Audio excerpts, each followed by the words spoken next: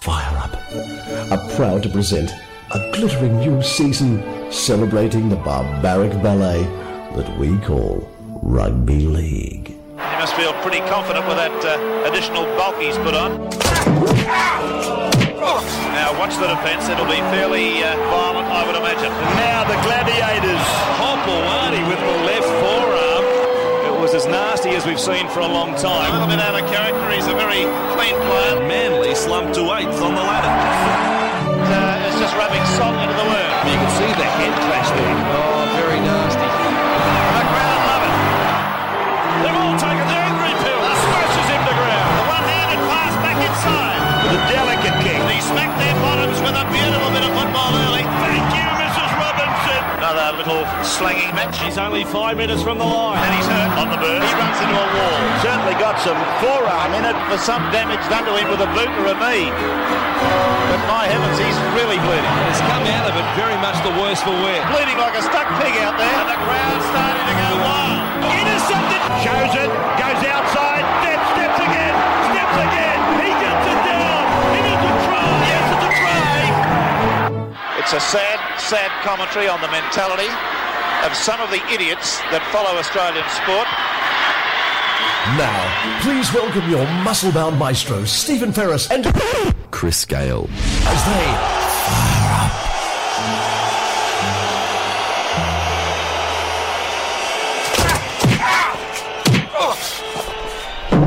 It's my pleasure to introduce special guest Ben Elias, and that intro must have brought back some sort of memories, Ben. Oh, fantastic, mate! How good's that? Bleeding like a stuck pig. Don't we miss the unpolitical Rex Mossop? Yes, indeed. Some of the famous quotes. Said it as it was, and geez, we miss him. I tell you what, he was such a colourful character. He was actually the reason I got involved in rugby league at the early age of 7 years of age. Tell us. Watching the 7 big league of a Sunday afternoon. Yeah.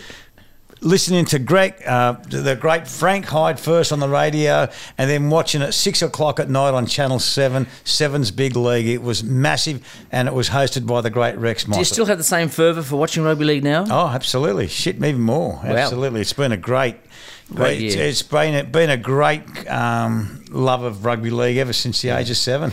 Tell me, the one thing that's on all our minds, all the people we spoke to about what to ask you first, and the biggest question is, why are you not an immortal?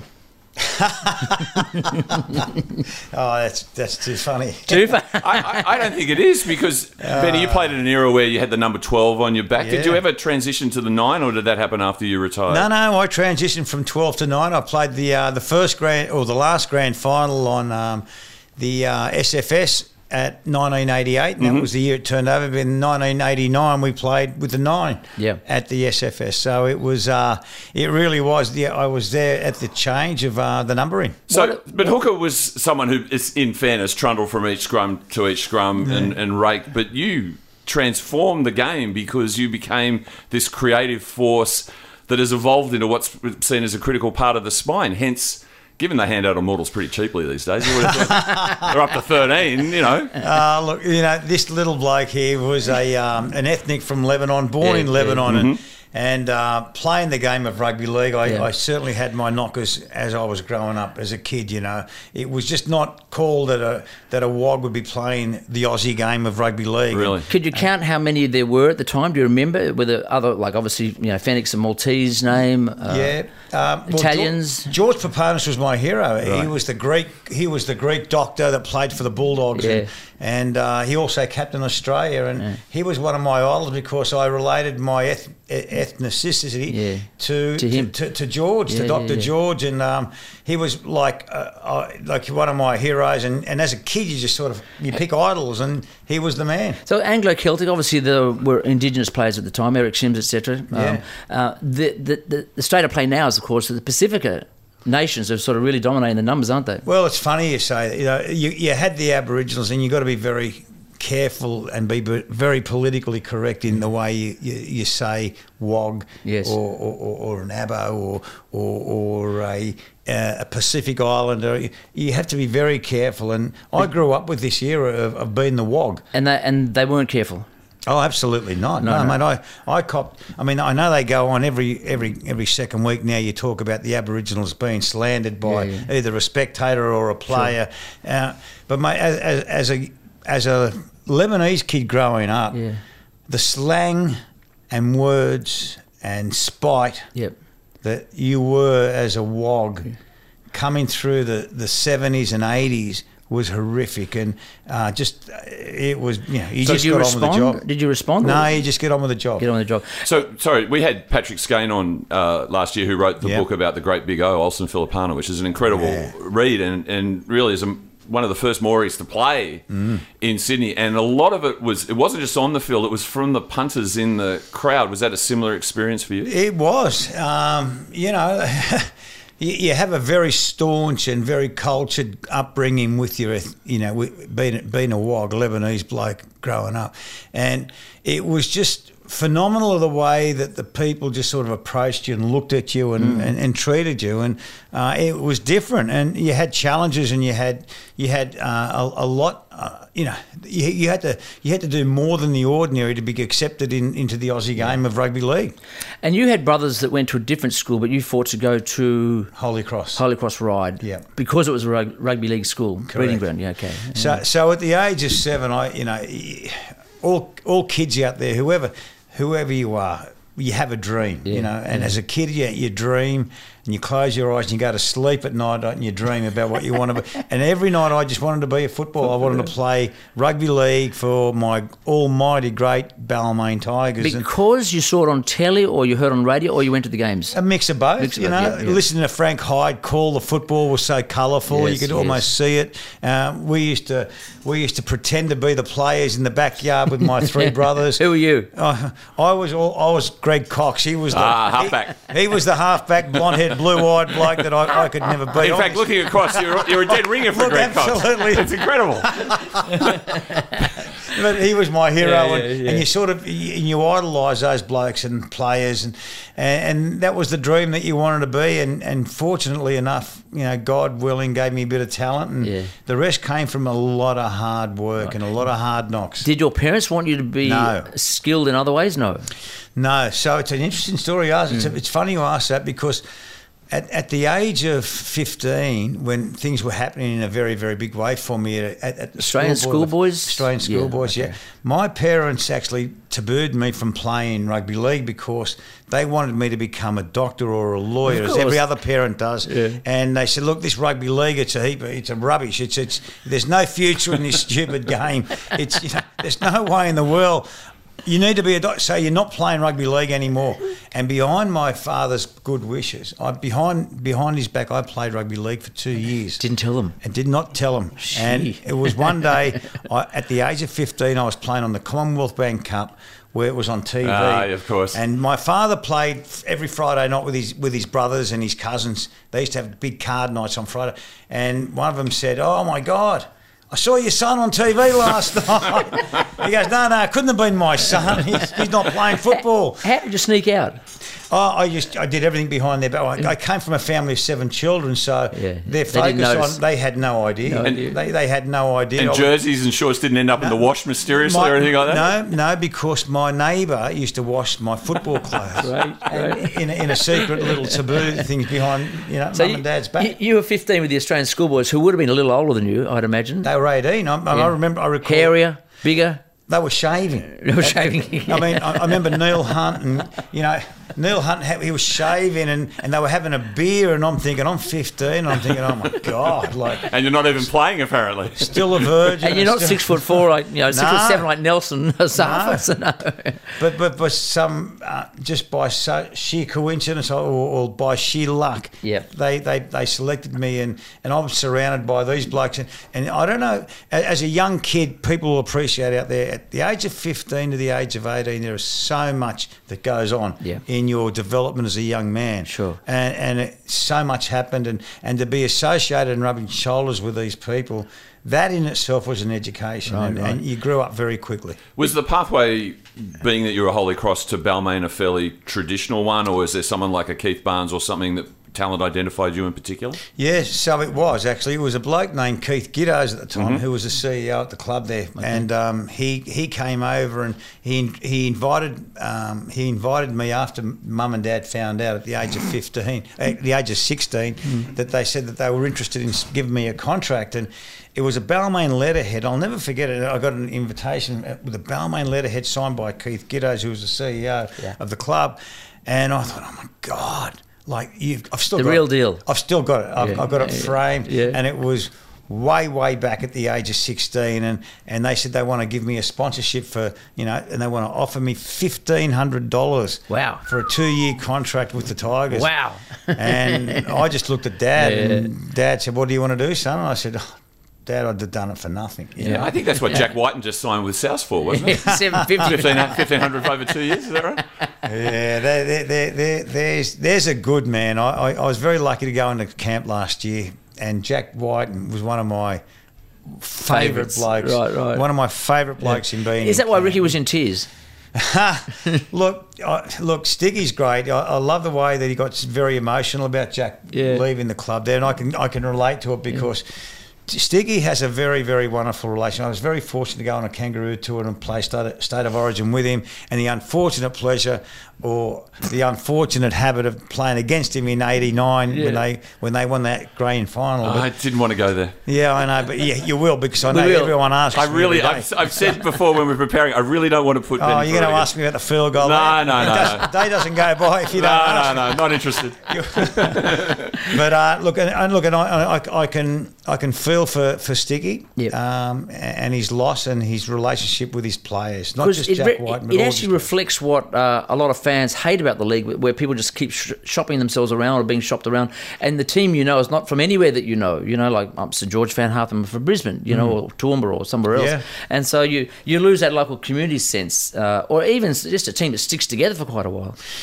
It's funny you say that, because Ricky Stewart signed with the Balmain Tigers when I was working with Keith Barnes at the Balmain Tigers in 1986, 87, 88.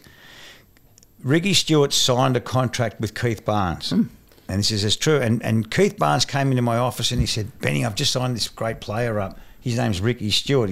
We just got him from the Australian Schoolboys Rugby Union. And he's from Canberra. And, mate, I've never seen a bloke throw a ball so far other than Wally Lewis. Right. But then I've never seen a bloke kick a ball so far than any rugby league. And apparently when he gets the shits, he kicks his cat at home. Well, the garden furniture bill for the Raiders, those plastic chairs on the sideline get a real workout. They do, and but people love seeing that. Oh, yeah. They love it, yeah. And Keith, and it's funny, Sticky ended up saying a week later that he did not, he didn't want to leave home and he was too close to home. And and so Keith Barnes, being the great man that he is, rescinded his contract. Just tore it up and said, "Mate, if you're leaving your home, you don't want to come up." And the rest is history. If he'd signed up, I'm sure the 88 and 89 grand finals, we'd have won a lot more premierships in our days. I know. It's hard to know, but I mean, bastard. Ricky's saying that Jack wanted a change. There might be something in that. Now, normally when someone goes for a sea change, you think they would end up at Redcliffe. But the big challenge right now, because they've got to impute the value of the contract. The fact is, he playing centre, what his experience, his rep career. But how do you put a price on getting to hang out with Latrell? I mean, that surely is part of the value of the contract they'll have to look at. That's what he says. Because there's something kind of sweet about that. I think. I'll tell you something that no one knows. Okay, here's something I get a phone call from... exclusive? This is a big exclusive. We've got to have a sound effect or something. I get a phone call from Justin Pascoe from the West Tigers, who's the CEO. Yes. He rings me up and says, "BE, we're very close just about to sign Latrell Mitchell to the Tigers on a 3-year deal." Ooh. I said, "Shit, we need him, mate. We need him. But what we don't do, we don't have a car sponsor at the club, right? And we need a car. And I think if we get him on the car, it's a done deal, right?" I said, "Shit, leave that with me. I know a lot of people in the industry, in the car industry. I could certainly." So I ring up a very dear mate of mine. Within 10 minutes, he says, "Latrell Mitchell at the Tigers, he'll do a couple of local lads for us to justify him driving our car." Absolutely no problem at all. So I ring back Justin Pascoe and I said, Justin, we've got Latrell. I've got him on a 3-year deal with this car dealership. I won't mention their name out of respect. No. And he said, we'll see you tomorrow. We'll see you on the back page. We've got Latrell Mitchell. And I'm thinking, hooray, hooray. How good is that, having Latrell Mitchell at the Tigers? So I get the paper tomorrow. I tell them, mates, I said, mate, we got Latrell Mitchell. Like, what a great signing. Yeah. And, mate, 2 days go by, 3 days go by. And then the 4th day, Latrell signs with the South Sydney Rabbitohs. Wow. I did not get a phone call from the CEO to say, unfortunately, we don't. And I think, shit, well, you'd think just out of respect, you would have rung up and said, mate, there was, don't know what the other reasons were. Yeah. Was it Wayne Bennett? That what? That why he signed to South? I don't know who got him at South Sydney at the time. It may have been Wayne Bennett. That may have been I don't know. It was when he went from the Roosters to the South Sydney. Yes. So we missed out on him. It's a great shame. I mean, we can rule out that the car sponsorship would have been Proton cars because that was a little bit earlier, right? Do you remember? No, it wasn't Proton. And Benji used to drive around. I used to see Benji driving around in the Lotus. It was very exciting. Yeah. They were. What happened to Proton cars? Yeah, but anyway, the rest is history. You know, he signs up with South Sydney, and what a mecca and he you is. still don't know what happened. Don't know what happened. No. Still today, I don't. Wow. Can we talk about, once you mentioned Justin Pascoe, and of course there's been a bit of a shift happening over the last couple of days at West Tigers, Chris? Well, the overnight news, of course, that we've recruited... Well, Scott Fulton has come into a recruitment position at the West Tigers, but that was something that was done with Lee Hadjipatelis and Justin Pascoe, but not in the knowledge of really the football department, being, Benji, Robbie, Ferner, and, of course, head coach Tim Sheens. Does that clandestine thing say anything to you? Because I know lots of people would like to say, and it is only a 45-minute show, Ben, but what's wrong with the West Tigers? Well, you just define exactly what's wrong with them. If the head coach did not know that of the understanding that Fulton was coming over there, mate, that's demeaning. That is wrong. It is absolutely disrespectful. It is absolutely a laughable offence when you have someone, such a significant person as that, to come to the club without the head coach knowing that. That is diabolical. It's fracturing, isn't it? It's disgraceful. It's hard to explain. I mean, and I'm getting sick and tired. I've been supporting the club forever and a day, and I'll never bag the club like that. But when you see things like that happen at that level, you really must ask the question: what the fuck's happening at the joint? Yeah. You know, honestly. And this is on the week, the famous win. Look. The win's a great win. Look, one hot day don't make a summer. No. You know. Have they got a name? It's good to get a sweat up, though, isn't it? But look, if you're going to win, it's to beat the Panthers, you know, who are the back-to-back premiers at the moment, it's certainly a great feat. Yeah. However, in saying that, we were at Bathurst on a cold, windy, rainy night with terrible lighting, and it's hard to get the players up every week in, week out. And look, we did it. And look, and to the credit of the players and everyone that's had confidence in the club, it's congratulations, and it's a great start. It's a great start, and confidence is the most aphrodisiac. It's that momentum going, doesn't it? It is just amazing what confidence can do, and the kids there, like they turn up, they train hard, and the players and the trainers and the coaches. It is tough, and it is a hard game, but the balance sheet is the scoreboard, and we're 1 out of 6, which is pretty tough. And you're playing the Dragons that if we didn't have the bye, I think we'd be sitting on the bottom with you. Well, that's true. Well, I don't know. You've won one other game more than us, I think, at the moment. So the Dragons are certainly, again, they've got some great talent. You know? I'm telling you, if you don't like fire up, you're a dead shit. I'm not a fan of rugby league, but I love fire up. Back on Fire Up with Chris Gale, myself, Stephen Ferris, and the great Benny Elias. Now, let's stepping back in time, Benny. I want to know a couple of things. When exactly did the contested scrum finish? I can't quite locate the year or the decision. 1993. 93. Yeah, 93, and they became competitive. When they were competitive, they went to not competitive because the game said we needed to flow the game on, and they were wasting too much time, which I agree, by the way. Resetting and penalties. Yeah, they were resetting, and and it was a lot of arty-farty. It was starting to become like rugby So you union. had to keep your legs in. No sticking. No punches thrown. None of that. No. Well, that was the place where you could almost get away with it. Yeah. And Safe haven. There is one famous incident with Mario Fenech. Oh yeah, well that was one of the moments. I was there for that game. Yeah. Explain to the people, Chris. What's that Well, about? no, Benny he was there. I wasn't there. I've seen the footage. It was a playoff game against South Sydney at the Sydney Cricket Ground, right? 87 wasn't it? Yeah, I feel Hang on. 86 was it? 87. There was a scrum, correct?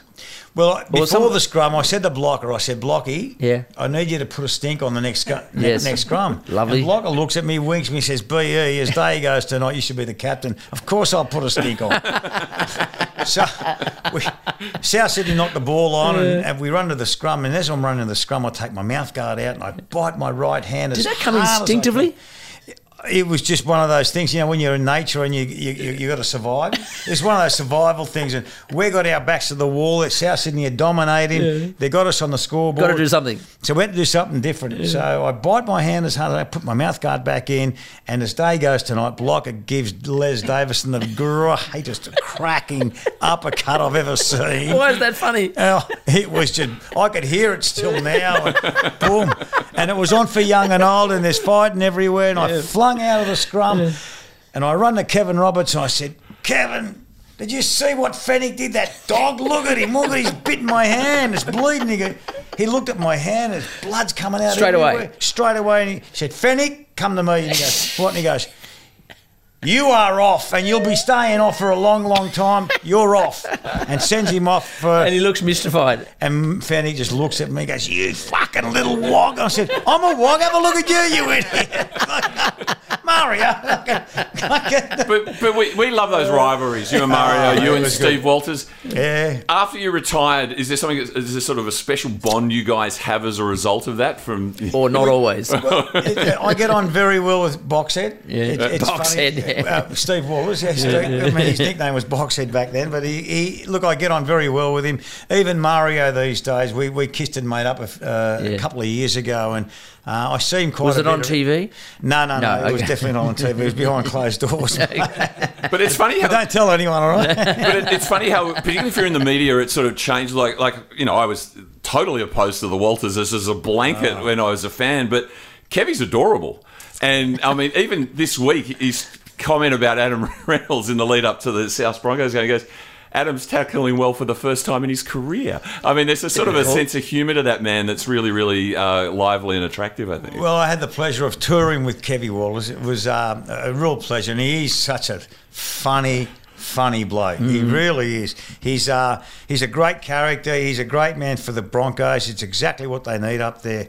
And his son's going real good at the moment also. He's playing hooker there for the Broncos. Billy's great. Billy's a real find, and it's sometimes very hard for a young kid with a name, father's surname Walters, and it's very, very tough. So everyone's under the microscope, and it's very hard to be independently sort of blasé about not taking him as a favourite because it's your son. Yeah. And I feel for Billy. I think Billy's a very good player, and I think he's best when he's on the field. Billy was at the Tigers before he went up to the Broncos, and the day at Leichhardt, which was the game played in the immediate aftermath of the passing of Tommy Raudonikis, and we're playing the Cowboys, and we did not have a very good first half, and we're down like 24 blot or something like that. Oh yeah, I was in the corporate box area, and the meat pies and sausage rolls. Yeah. The Tigers sent in Sean Bloor and Billy Walters essentially to apologise and said, we're going to do better in the second half, etc., etc. And Sean looked like he wanted to be anywhere else than this, but Billy was absolutely fantastic. Yeah. And I sort of introduced him around, and one of the girls in our box is Broncos fan. So Billy goes, I just want to apologise for the Tigers' performance in the first half. And I said, Billy, this is Belinda. She's a Broncos fan. And I said to her, Billy's father coaches the Broncos. He goes, I want to apologise for that as well. Now, just another question. We talked about the contested scrum. Yes. Whatever happened to shoulder pads?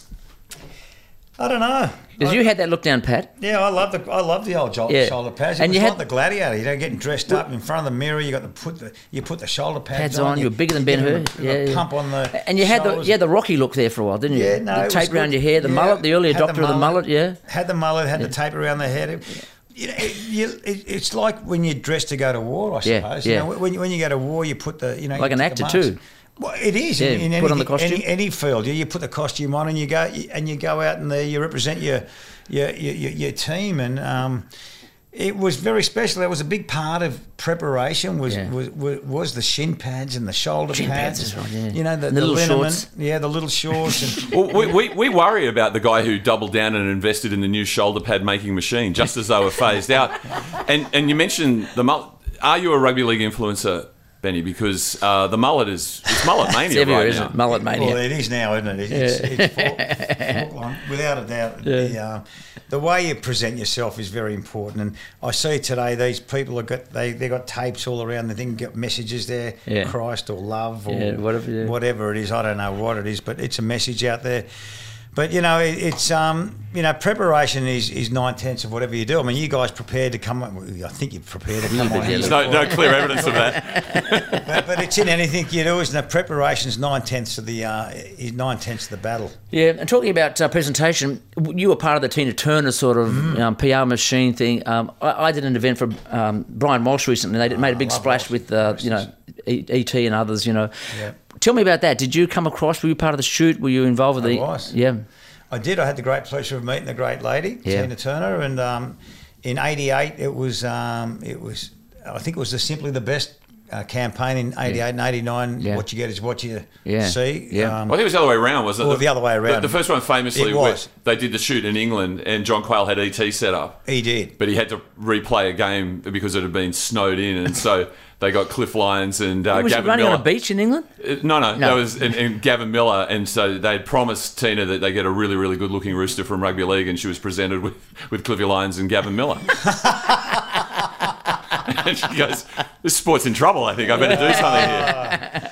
Well, mate, but if you go back that far, and look, I always acknowledge John Quayle as probably one of the greatest administrators the game's ever had, and his vision and his ability the guts to do something extraordinary with such a big price tag for the great lady Tina Turner rejuvenated her career. Never been also. bettered, has it? Oh, it hasn't been as good. Yeah. And the reason the Super League war happened is because everyone wanted to play rugby. Everyone wanted to be part of rugby league. Yeah. When you have Rupert Murdoch, who wants to be part of it, Kerry Packer, both of them, two of the most richest blokes in this country without a doubt. Yes, and ambitious. And they always wanted to get. They wanted the mantelpiece. And damn rugby, that and Tina rugby Turner league. thing. Yeah. But there was that Tina Turner that campaign that went for a couple of years. The two different campaigns were just phenomenal. Everyone, they introduced the women and the kids into the commercials, which was just fantastic. I'll let you in, Bill. Ben, I played the music for the big games for the NRL for the last 8 years. So the State of Origins and the Grand Final Series. When we come to what are we going to play for this big moment, it's always Simply the Best. It is. Without a doubt. Doesn't get tired. I'm going to do something here that I'm going to share with you. Yeah. Right? There's a campaign that I'd like to do for New South Wales. And it's the Bruce Springsteen, born in New South Wales. I was born in New South Wales. That's great. I mean, that is the next best thing that I reckon. Who would you pick? Would get the Hoodoo Gurus again? No, John Stevens, mate. John Stevens, mate, without a doubt. I thought Benny was sounding pretty good right there. I think maybe you should... I'll do the backup vote. Or just get the players to... Well, why don't they? They have those super groups with, you got Brett Lee and you got Mark Carroll who likes playing the guitar. Junior, of course. You got the Gurus. Eric Groth. Eric Groth Jr. Yeah. Mate, why don't you just compile a whole lot of old heads and do something extraordinary with John Stevens, who loves the game of rugby league, who will do that song in a heartbeat. I can just see it and put it up on the big screen and everyone get involved at home. You need somebody to sing along to, don't you? They nearly dropped the cane toad and cockroach references a couple of years back. I mean,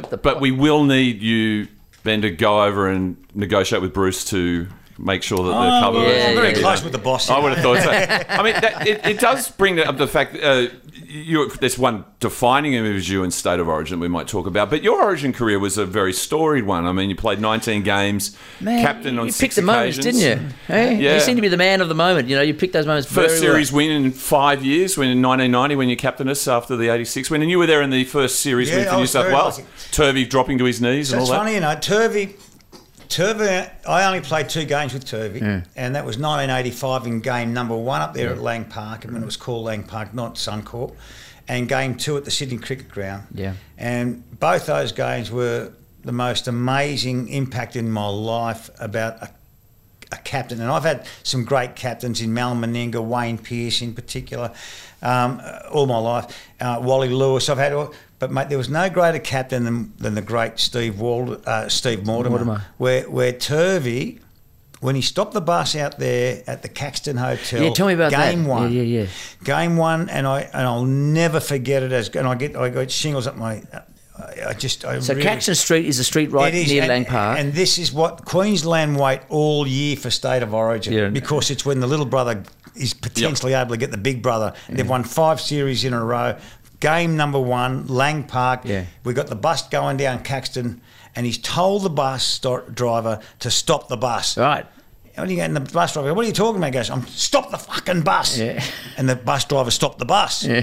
Right outside the side of the Caxton Hotel. And we had blues. Because we were the Tooheys Blues back then. Yeah, on the bus as well? Yeah, on the bus. Yeah, yeah. So they got the big strip of the Tooheys Blues, and they could see inside, they could see it was the players. And they started launching cans at the bloody bus. And Turvey gave us the greatest 2-minute speech where he said that, look at these bastards. We're under siege. They hate us. We've never won a series. Here we are. We want to drop their dacks in front of their own home crowd, and we want to make sure that everyone back at home who you know, your first girlfriend, your first mate, the first bloke you had a fight in the schoolyards, they're all watching us tonight. We're representing New South Wales. Now, focus on the game. And he told the bus driver, now keep going. Yeah. And I tell you what, the next 400 yards, I looked around the bus and I saw Noel Clear with a tear in his eyes. I saw Brett Kenny all G'd up, and you got Blocker Roach gritting his teeth, and there wasn't a word said. Right. From that trip, from that next 400 metres, then we walked in the dressing room, and I knew we were ready. Wow. And mate, it was the most moving feat I've ever seen or been experienced in rugby league. Right. Which was the game with MG and Wally? That was 1992, I think. Right. 92. And you stepped in. I was the captain. Cool ahead. It was 91. It was 91. Right. 1991, and mate, I tell you that was the 38th minute of the first half, and it was pouring down with rain, and mate, you could see the two of the biggest names in the game of rugby league back then. Just showed you how much it meant to each state. Right. And that was the true grit of State of Origin, where you hated each other, and fuck, we hated them. we hated them. And MG just typified all that in that 1 minute of moments against Wally Lewis, and Wally gave back as much as he got. And referee Manson was right in the middle of it as well. He was right in the middle of it. If I told you some of the superfluities of that conversation there, it should be in the National Museum. They should transcribe it. It was gold. All right, the other great moment, of course, is these days it's just not on, doesn't go to television. If you're a pitch invader, even with a shirt on, whatever, it doesn't matter. They don't show it, they don't encourage you to get fined a lot of money. Your mother, your dear mother Barbara, of course, that's the greatest moment in rugby league ever as far as PR goes. She comes onto the field. It's funny, God bless Mum, she's passed away now. Most famous mother in State of Origin history. Yeah, well, in sport. So with 30 seconds to go, I get cut. I get cut from ear to ear. Mal Meninga's stud clips me and opens me up like no tomorrow, and I'm bleeding from ear to ear, and and pours down, and I got taped up, and well, there's 30 seconds to go before full time, and there's my mother. So she jumped the fence. She's jumped the fence. No, she ran around through the security. Yeah, God. And she's on the field wiping the blood off my... She didn't give a shit about... That must have flummoxed security, though, to see a woman get on the field, an older woman. Unbelievable. So what the hell are you doing? He goes, she didn't care about the blood because she's your mother. It was your mother, and every mother out there can relate to that mother. Absolutely. I mean, your son's been opened up from ear to ear, and she had to get on there to look after you. She just wanted to worry about your health. It would only be if you think that she would have given her blessing for this, but forget about taking rugby league via the agency of Vegas to the US. Take that image to the Americans, and the game will go through the roof, I reckon. Oh, they would love it. They would love it. Absolutely love it. And look, as day goes tonight, I'll tell you what they're going to do when they promote it. They're going to show every reel of every shoulder charge, every biffo that goes on. Of course, the stuff they're trying to ban. And these are all the things that are banned that made the game so great. So the hypocrisy of all this will be deemed and shown all around the globe, and that is what people want. The greatest events these days we see is the UFC and the heavyweight boxing champion of the world. And what are they? They're belting the shit out of each other. And that's what people want to see, unfortunately. Which is kind of why Volandis is marrying rugby league to a Volkanovski fight and a Tinzu fight, because they can't do it on our field, so we'll do it next door. That's it. Why not? One last question in this segment. Working under Alan Jones. Yep. How was that? Extraordinary. Yeah. Jonesy, I'll tell you a story about Jonesy. Jonesy rocks up in a long stretched limousine at the back of at the back of Leichhardt Oval. Wow. You'll love this. He wasn't getting paid, was he? No. Good man. I loved AJ. Yeah. I love AJ like no tomorrow. He's one of my favourite people in the world. Right. But he rocks up in this long limousine. He opens up the door. And he gets out of the car. I mean, this is before Super League. We're struggling. Like, we've got holes in our sand shoes and we're battlers. So Jonesy gets out in his three-piece suit. He's wearing a little carnation at the top of his lapel there. And he walks into the joint, his Italian shoes. Scent. Bloke goes, who the fuck's this bloke? And Jonesy gets up there. He goes, my name is Alan Jones. I've come to this place to do something we haven't done here since 1969. And that's to win a premiership. Yeah. And, mate, if you never heard Alan Jones speak, he's one of the greatest orators that you'll ever want to hear. He's brilliant. Yeah. We've got the 3 grades in the dressing room. We've got the directors there. We've got the medical team. We've got everyone there. And he's talking about the history of our great club and everyone. He's riveted. Like, just everyone's riveted to what he's saying. Because he's just presenting so well. And he loved referencing himself to the great Sir Winston Churchill. In his speech, he would reference... There's a fair, healthy ego at work, you're saying. The great Sir Winston Churchill, and he said, gentlemen, I just want to finish off by saying, the great Sir Winston Churchill once said, our greatest glory is not in never falling, but in rising after the fall. And I'm thinking, fuck. And I'm sitting next to Blocker Rage, and Blocker taps me on the shoulder and he goes, B.E. I said, yeah, and he goes, who the fuck did Sir Winston Churchill play for? And I got Ciro on the other side. He's gone, I think he was related to Clive Churchill. I thought we were in trouble. That's great. We'll be back in just a moment. There's the beautiful game, the sloppy game, and then there's the rugby league. If you wanted to catch many songs that Stephen Ferris would not play at State of Origin, then why not hear him on Sold Out? Hey, what's happening, y'all? You're listening to Stephen Ferris, keeping that funk alive. Every Sunday on FBI Radio 94.5 FM, or you can stream it at any time on fbiradio.com. Sold Out with Stephen Ferris on FBI. We are definitely fired up here with Ben Elias, future Immortal. We can't pick a number, can we yet, Chris? Mal is number 13. Yeah. Jesus. Walking future Immortal. And we will talk about the undead very soon. We will come to that. But in the meanwhile, there's been a bit of ref bashing stories because of the park footy situation in Western Sydney, which was appalling. We all get that, we know that. But then it comes in different shapes or shades. Just this weekend, of course, one of the great grubs. The Grub.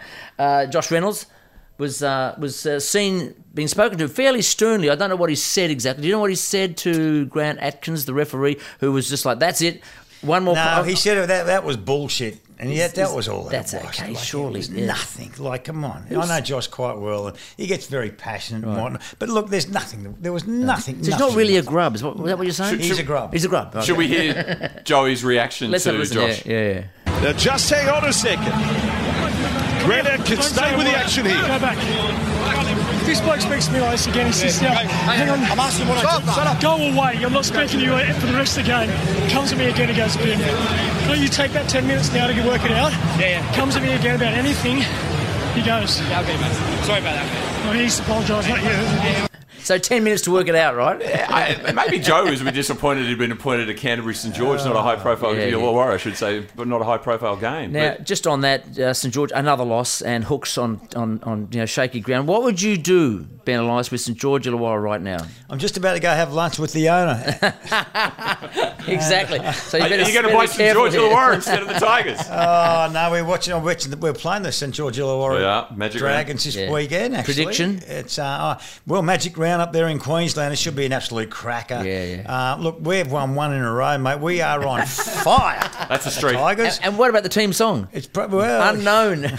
Well, mate, we will celebrate when we won the toss. Yes, mate. We find it very hard. So golden days ahead, you reckon? Absolutely, good days ahead. And look, I've got to say the momentum and look, to beat the two-time premiers. Yeah. That's the side that you want to get. That's the scalp. If you ever want confidence back in a New York second, that is the place. And even Nathan Cleary said when he got tackled before the line and dropped the ball or lost the ball, he said that was the moment. It was. Well, that was by young Jareem Buller in his second game of NRL, and it came as a matter of record. His name Jareem is an amalgam of Jordan and I guess Dream. Akeem Olajuwon because he was a basketball fan, his father. Yeah. But I love how... It does sound American, doesn't it? You know how we say that the press likes to accentuate the negative, and the Tigers have sort of been grist to the mill this year. Today's article was about the fact that Buller didn't get any Dally M points. So, he's had this fantastic game. He looks brilliant. They go, well, he didn't get any Dally M points. Good attitude. You're a member of the Eastern Suburbs Roosters just because you have mates there. No, that's part of my community service. Community service punishment, is it right? Yeah. Do they ever? I was sitting at the Anzac game. There's a guy behind me who every single negative thing happened, and they were winning. Was complaining. I said, "Mate, you're winning. Stop whinging." And his wife went, "Yeah, right. I stop whinging." The Victor Radley incident. You could call that sort of, that's a referee sort of situation where he called it wrong. They reckon his shoulders were hit. The St George so wrong. So wrong. Yeah, but because it was Victor Radley. But they're still talking about it. The Roosters still going on about it. Yeah, well, if you're a Rooster supporter, mate, they whinge in their sleep. That's all I want to hear. When you go to a game like that and you're neutral, you've got the commentary from the Roosters fans sitting around me, and then I've got mates who are St George fans texting me. It's like there are two separate games going on, but. We always talk about consistency in rugby league. Now, Andrew Abdo has actually intervened and fined Josh Reynolds $1,000. Did he? For the bullshit. Yeah, because the match review committee were not going to fine him. Please. Victor, shit decision.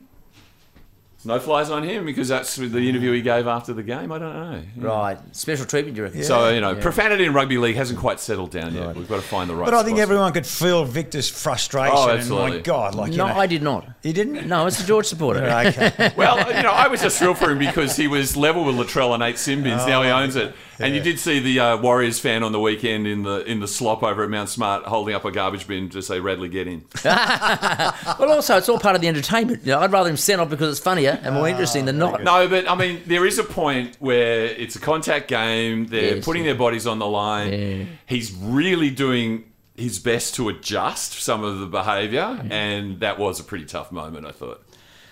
Now, you do subscribe, Ben Elias, to the red mist. Some people have succumbed to red mist more than others. Red mist? Yeah, anger. Oh, yeah, no. They just blow up, and everyone knows to, Yeah. No, look, I think the game has become very politically incorrect at the moment in many ways.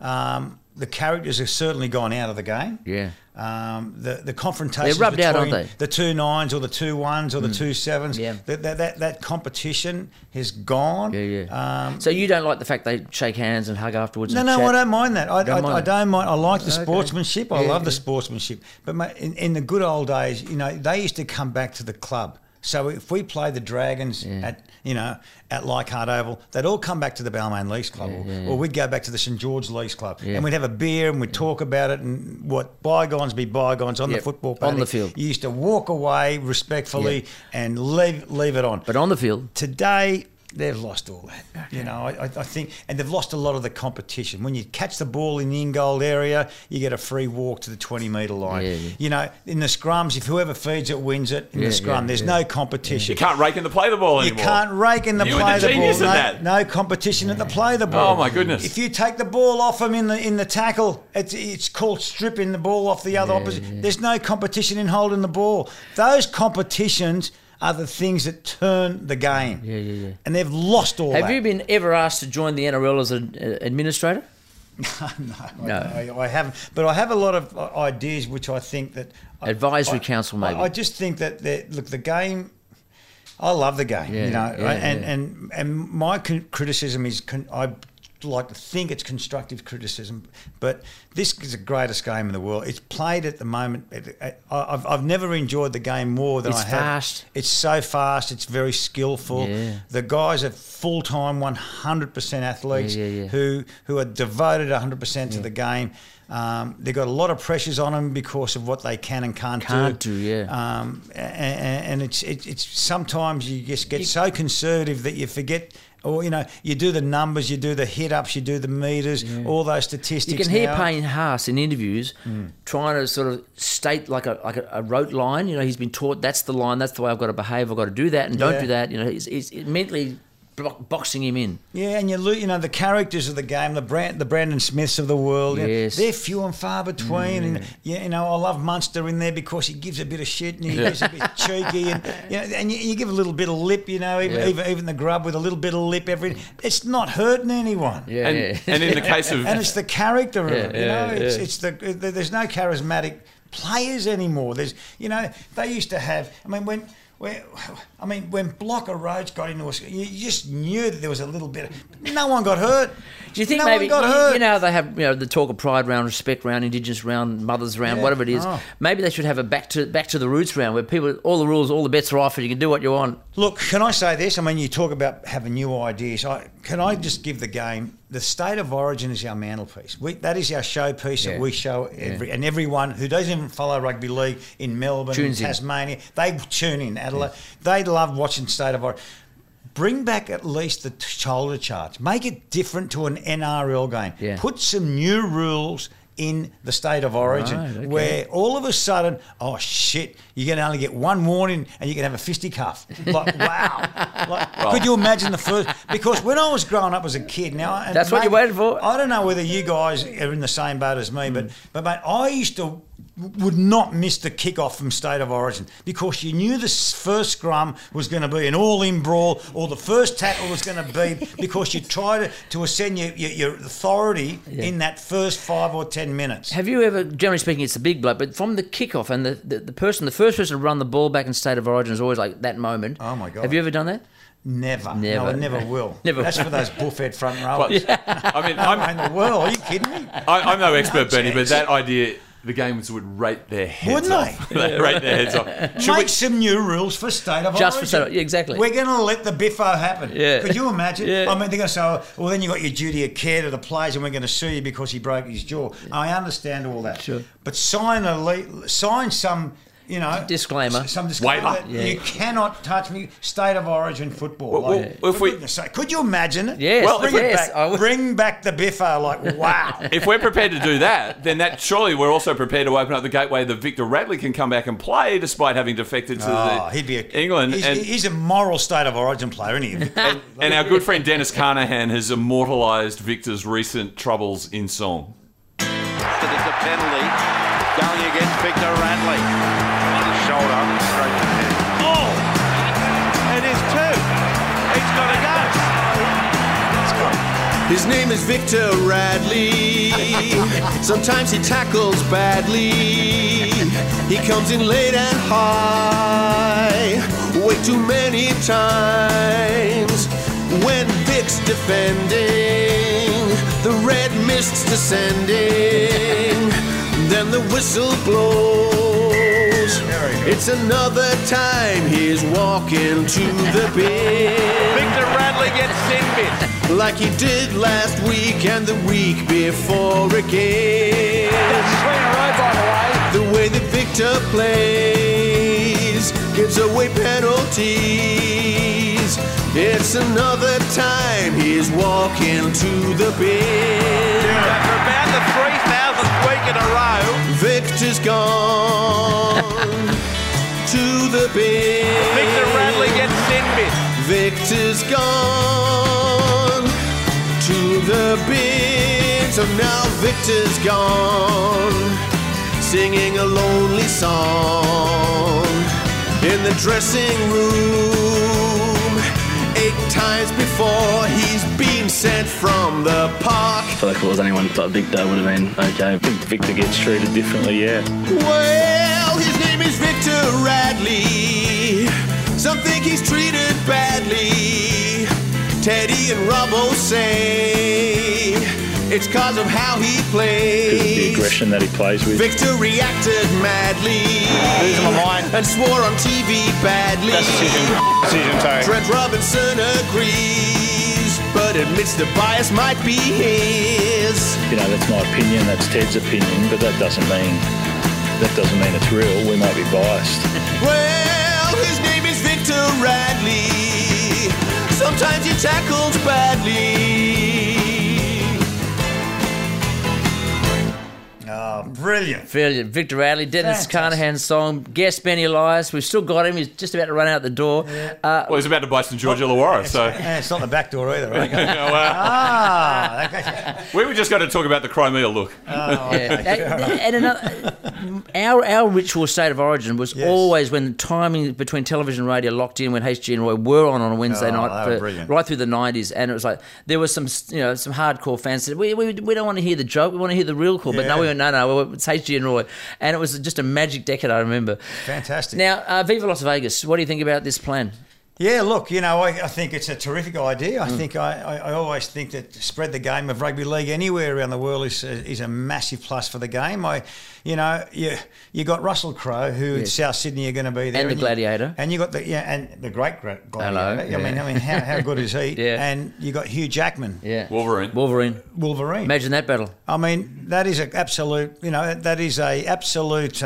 Easy entree to promote the game to the Americans straight away. There's a detailed interview with, I'm calling Peter V'landys the Flim Flam man at the moment, the Dark Overlord, PVL, whatever, but he's done a detailed interview with Andrew Webster today, and he says, of course, in a couple of weeks they're off to talk to the gaming authorities and various potential sponsors in Vegas.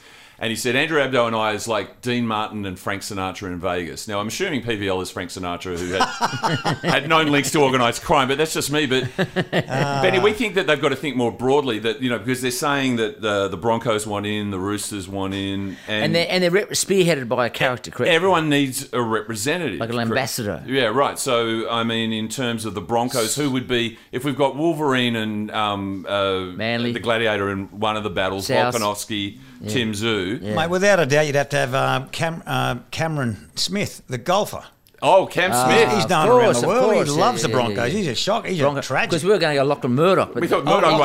Lockie. Depending on what happens with the Smartmatic case, I guess. Yes, he could be in jail by then, couldn't he? Yeah. Who, Lachlan or... Lachlan. I know, he's in all sorts. All sorts. They're coming from him every which way. Sydney Roosters, of course, being the Sydney Roosters, they'd get Harry Connick Jr. because... Right. He's not Australian, but he's been on Hey Hey It's Saturday all the way through to Token. The Voice. Token American. The Tigers... I know, but against Harry, I'd put in, because she has no idea about rugby league, when she was on television in America recently, spoke about the great Australian sport, AFL, I suggest Kate Blanchett should go up against Harry Connick. What do you reckon? Well, that's quite possible. Yeah. And then Russell could do a bit of a quick turn and say...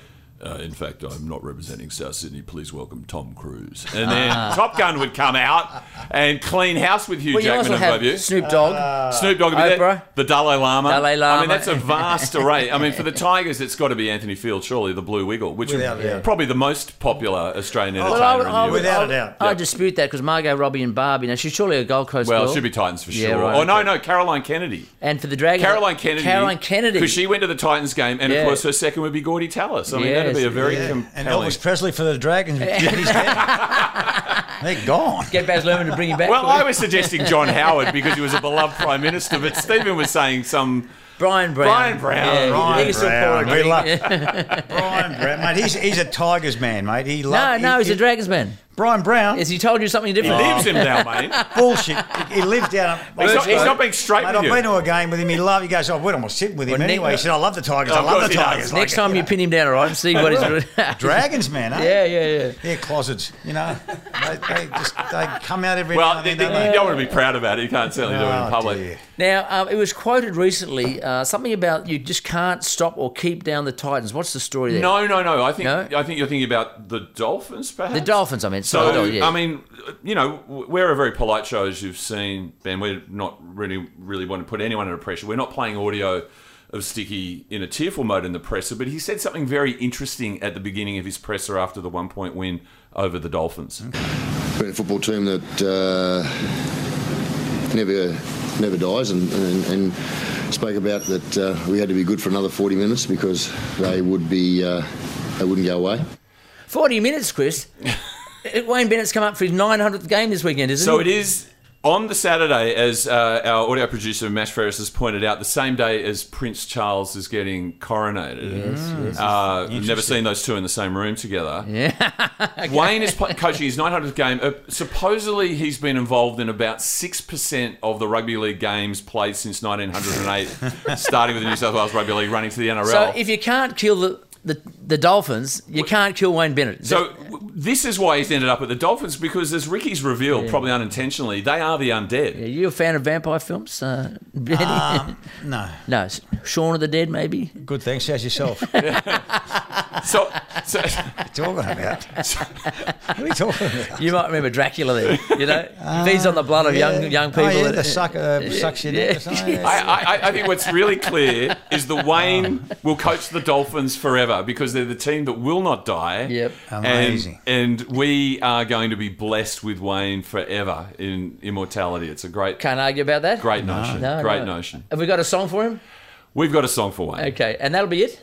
I think so. I think we should convey our thanks to Benny. Yeah. It's been a lot of 360 this weekend? 360, Wednesday night. Don't miss it. It'd be on. What's your sort of position? Do you tell the truth or do you debate topics? Legend. No, I try and tell the truth. Actually, I like to put my feelings out there and my thoughts, and if they don't like it, we'll be good deal. So what? Can I say personally, Ben, it's been an absolute thrill as a lifelong Balmain Tigers fan. It's an absolute pleasure to meet you, and they don't have you on 360 nearly enough. Oh, you're a good man. Thanks, Chris. And when you talk to Mr. Gordon, suggest a role for yourself, an advisory role. Stephen is a must on your channel. Exactly. There you go. No problem. Really enjoyed this afternoon. It's been great. Thank you. Thanks. Fire up. I don't need your rocking chair, your Geritol or your Medicare. Well, I still got neon in my veins. This gray hair don't mean a thing. I do my rocking on the stage. You can't put this possum in a cage. Our body's old, but it ain't impaired. I don't need your rocking chair. I ain't ready for the junkyard yet, 'cause I still feel like a new Corvette. It might take a little longer, but I'll get there. Well, I don't need your rocking chair. I don't need your rocking chair.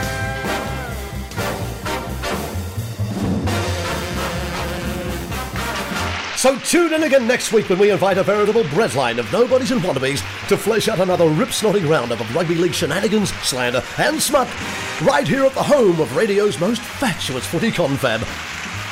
Fire